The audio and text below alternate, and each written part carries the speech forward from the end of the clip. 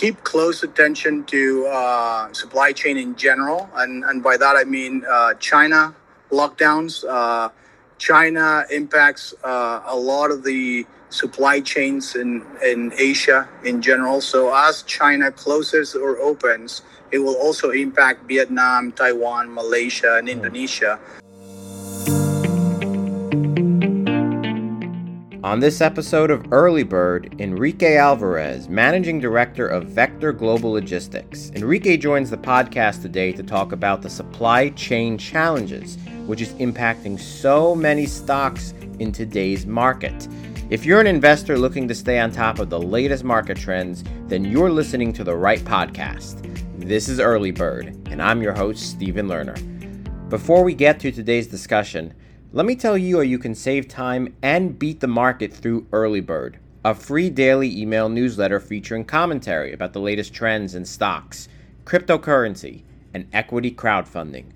Early Bird is designed to help individual and non-professional investors stay on top of all of the critical investing trends.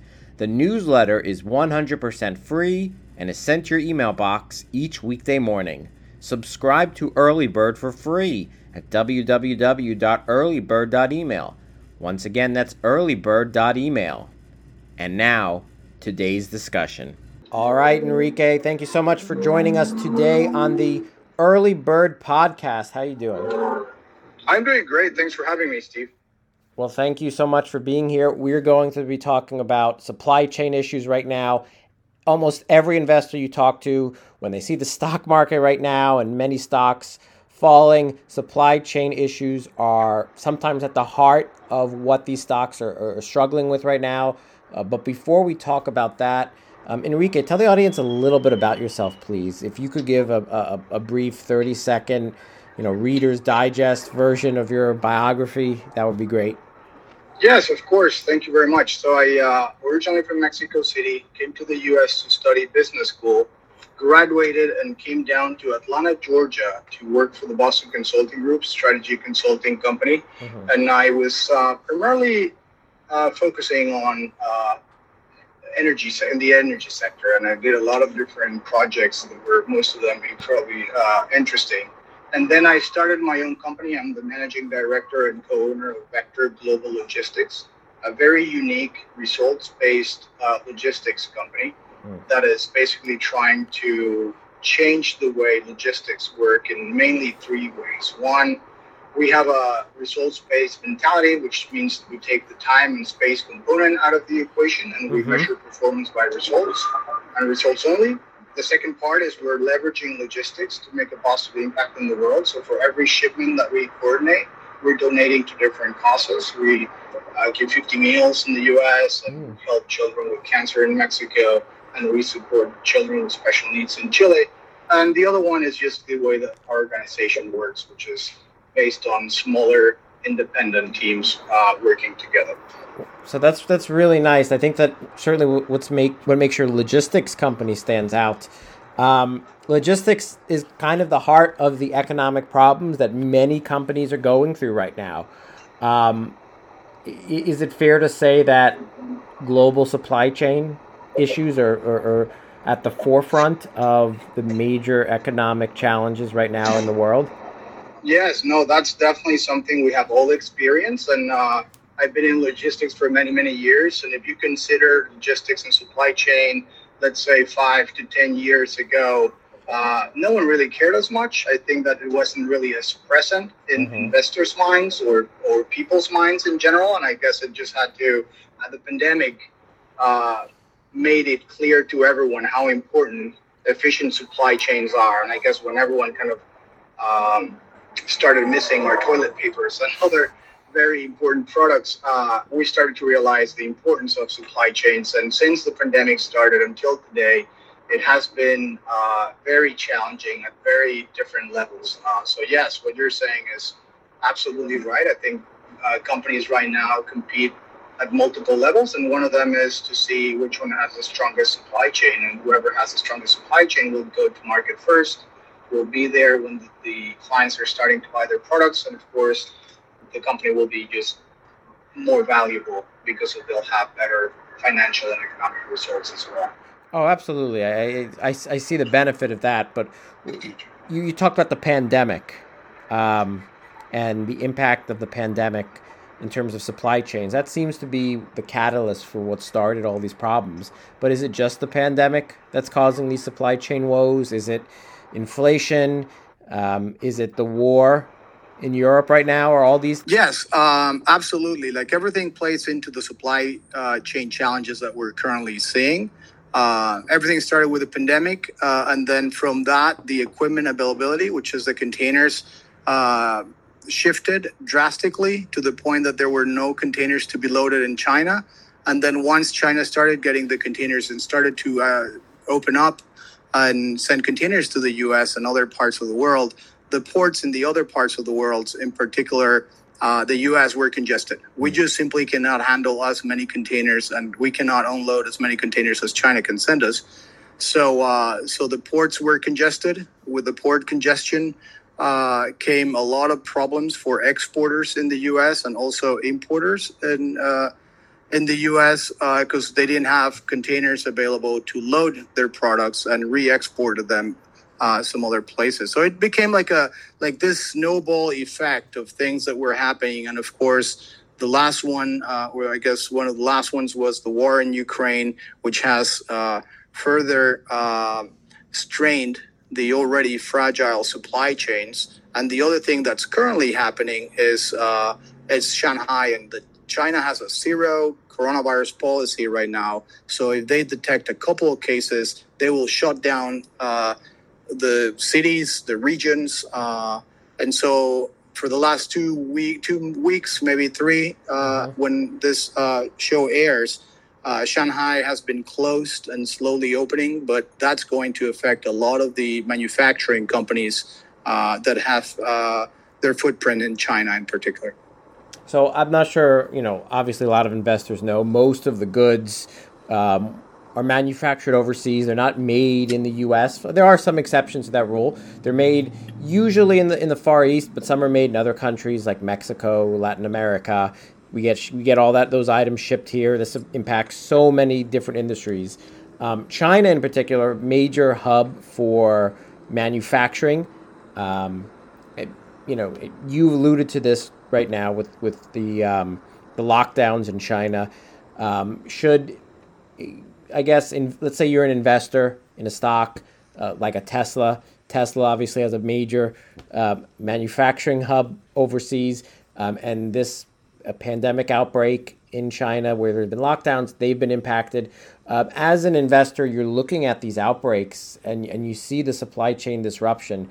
What would you say to those investors to either calm them down or just to give them a little bit of a reality check about the situation? Well, Steve, that's a good question. If I could actually say something to the investors that are listening to your show, I would probably just summarize it into three different buckets. One, keep close attention to supply chain in general, and by that I mean China lockdowns.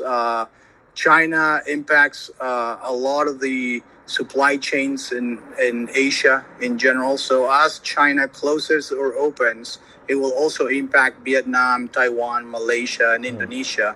So close attention to what China's doing when it comes to their zero coronavirus policy. I think that's going to continue impacting companies around the world.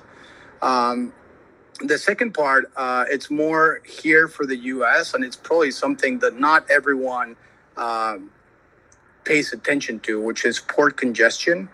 The port congestion in the United States, especially Long Beach, for things coming from Asia, but also New York, is important as well for the supply chain, and that could dictate whether products are going to get to their final destinations on time or not. So just keep an eye on port congestions and the overall well-being of the supply chains in the U.S., including some of the rail ramps and trucking news.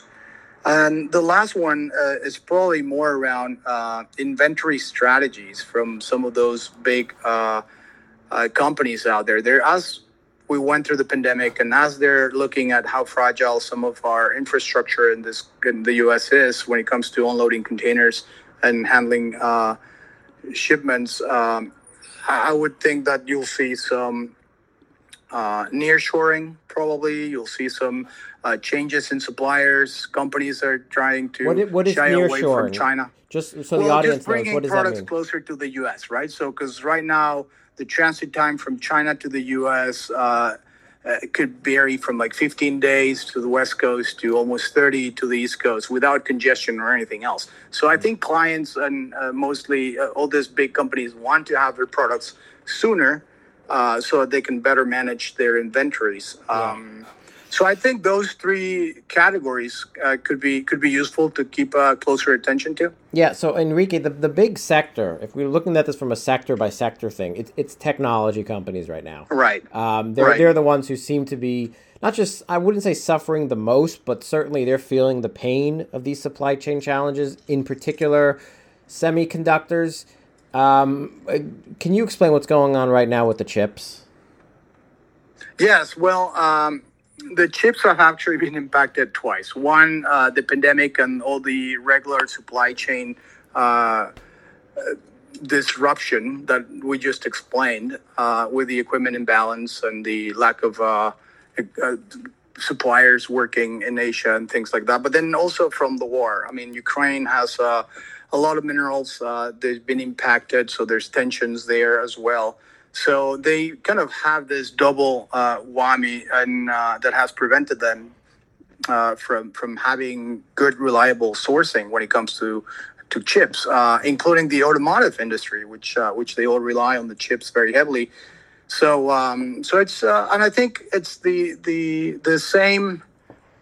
One of the reasons why they're struggling so much is also in part why they were successful before the pandemic, because they had such really low inventory levels, and they were really trying to pursue this just-in-time strategy that, of course, when something like what we just faced happens, then no one's prepared for it. And now they're trying to adjust their inventory levels, but everyone's doing it at the same time. So there goes the demand up again. And of course, there's even more shortages because the suppliers cannot keep up with the amazing demand that they're seeing right now. Good point. When we return, we'll hear from Enrique about how other sectors are dealing with supply chain problems and what investors should anticipate in the future regarding the supply chain disruptions. But first, let me tell you how you can become a more informed investor through Early Bird, a free daily email newsletter. Early Bird has commentary on the latest events and trends in stocks, cryptocurrency, and crowdfunding. With Early Bird's daily weekday email, investors can quickly stay on top of the trends and beat the market. Subscribe to Early Bird for free at www.earlybird.email. Once again, that's earlybird.email. And now, back to today's discussion. So, Enrique, today we're talking about the supply chain issues for most of these major companies. Stocks are down. Supply chain concerns are a big part of that. We talked a little bit about technology and the chips going on and their those struggles, but let's talk about a few more sectors. You mentioned before automotive. How are automotive companies not just impacted, but how are they trying to correct some of these problems? Yeah, the automotive industry is a very complicated industry, as everyone, of course, knows. But they're trying to streamline their supply chains, and by that I mean they have to go through a lot of different regulations as well. So it's not only like everything that we've talked about, but on top of all that, they have like a big layer of tariffs between countries, and just trying to navigate that is also going to be challenging. But they're trying to streamline their supply chains by once again trying to expand their suppliers, trying to change their production schedules, and they're trying to meet their forecasting, and they're just having visibility. So everyone's investing in technology that will allow them to better forecast and predict future demand, which until now it's been incredibly difficult, right? Oh yeah, absolutely. We know it. The automotive industry is in flux right now. Yeah, incredibly. And another industry I know you work with, and we've talked about them, the furniture industry. We did an episode, if you look back just a few episodes ago, we talked about furniture stocks and supply chains. We talked about in that episode. What's going on right now with furniture companies, furniture manufacturers, and supply chains?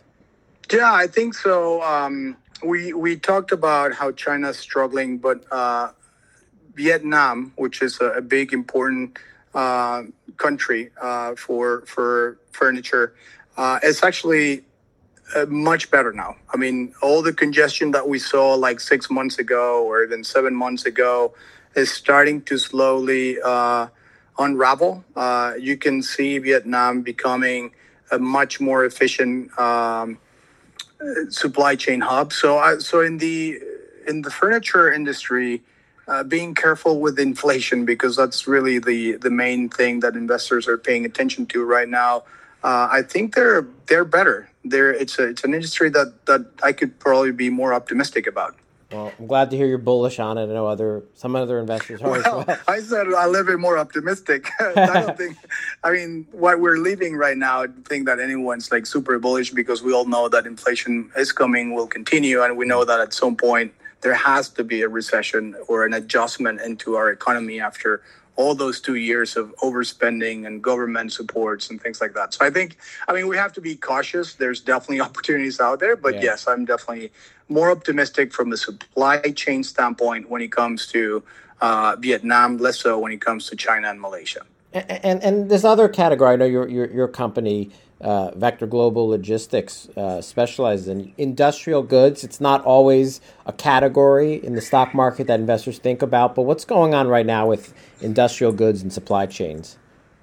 Yeah, that can actually be very similar to some of the other industries that we've been talking about.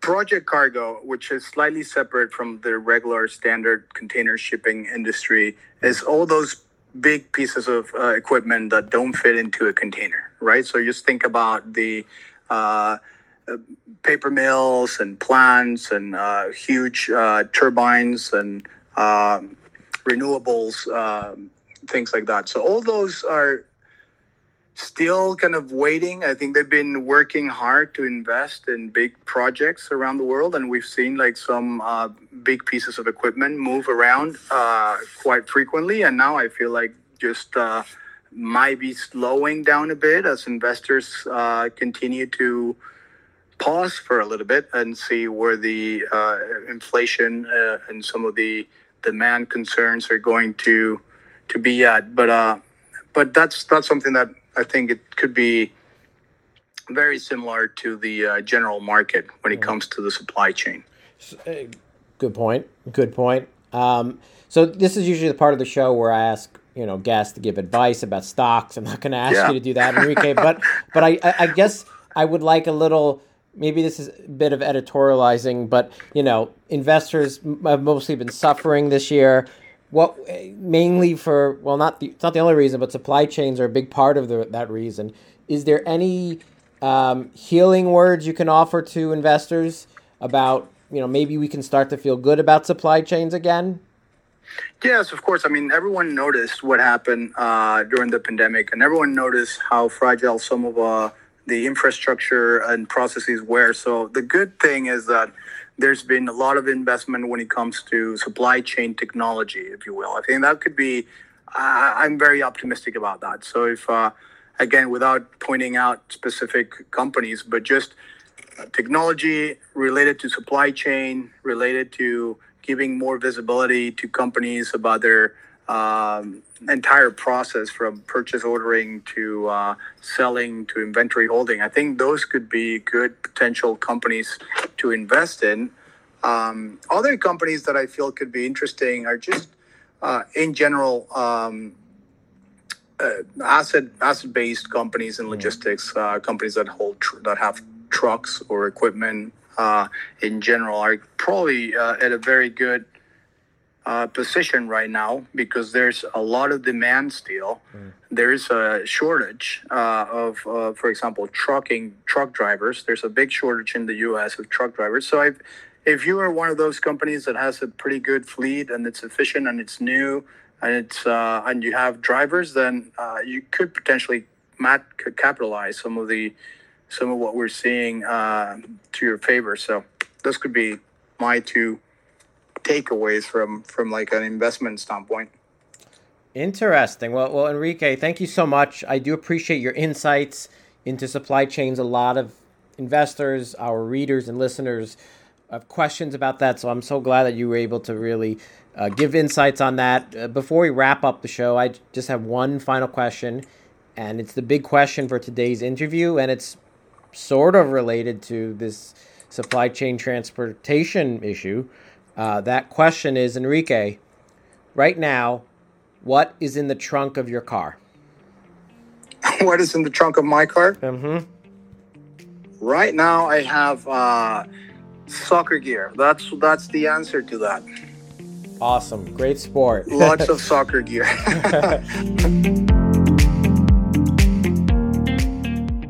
Thank you again to Enrique Alvarez for sharing your insights on the supply chain. And thank you to everyone for listening to today's discussion.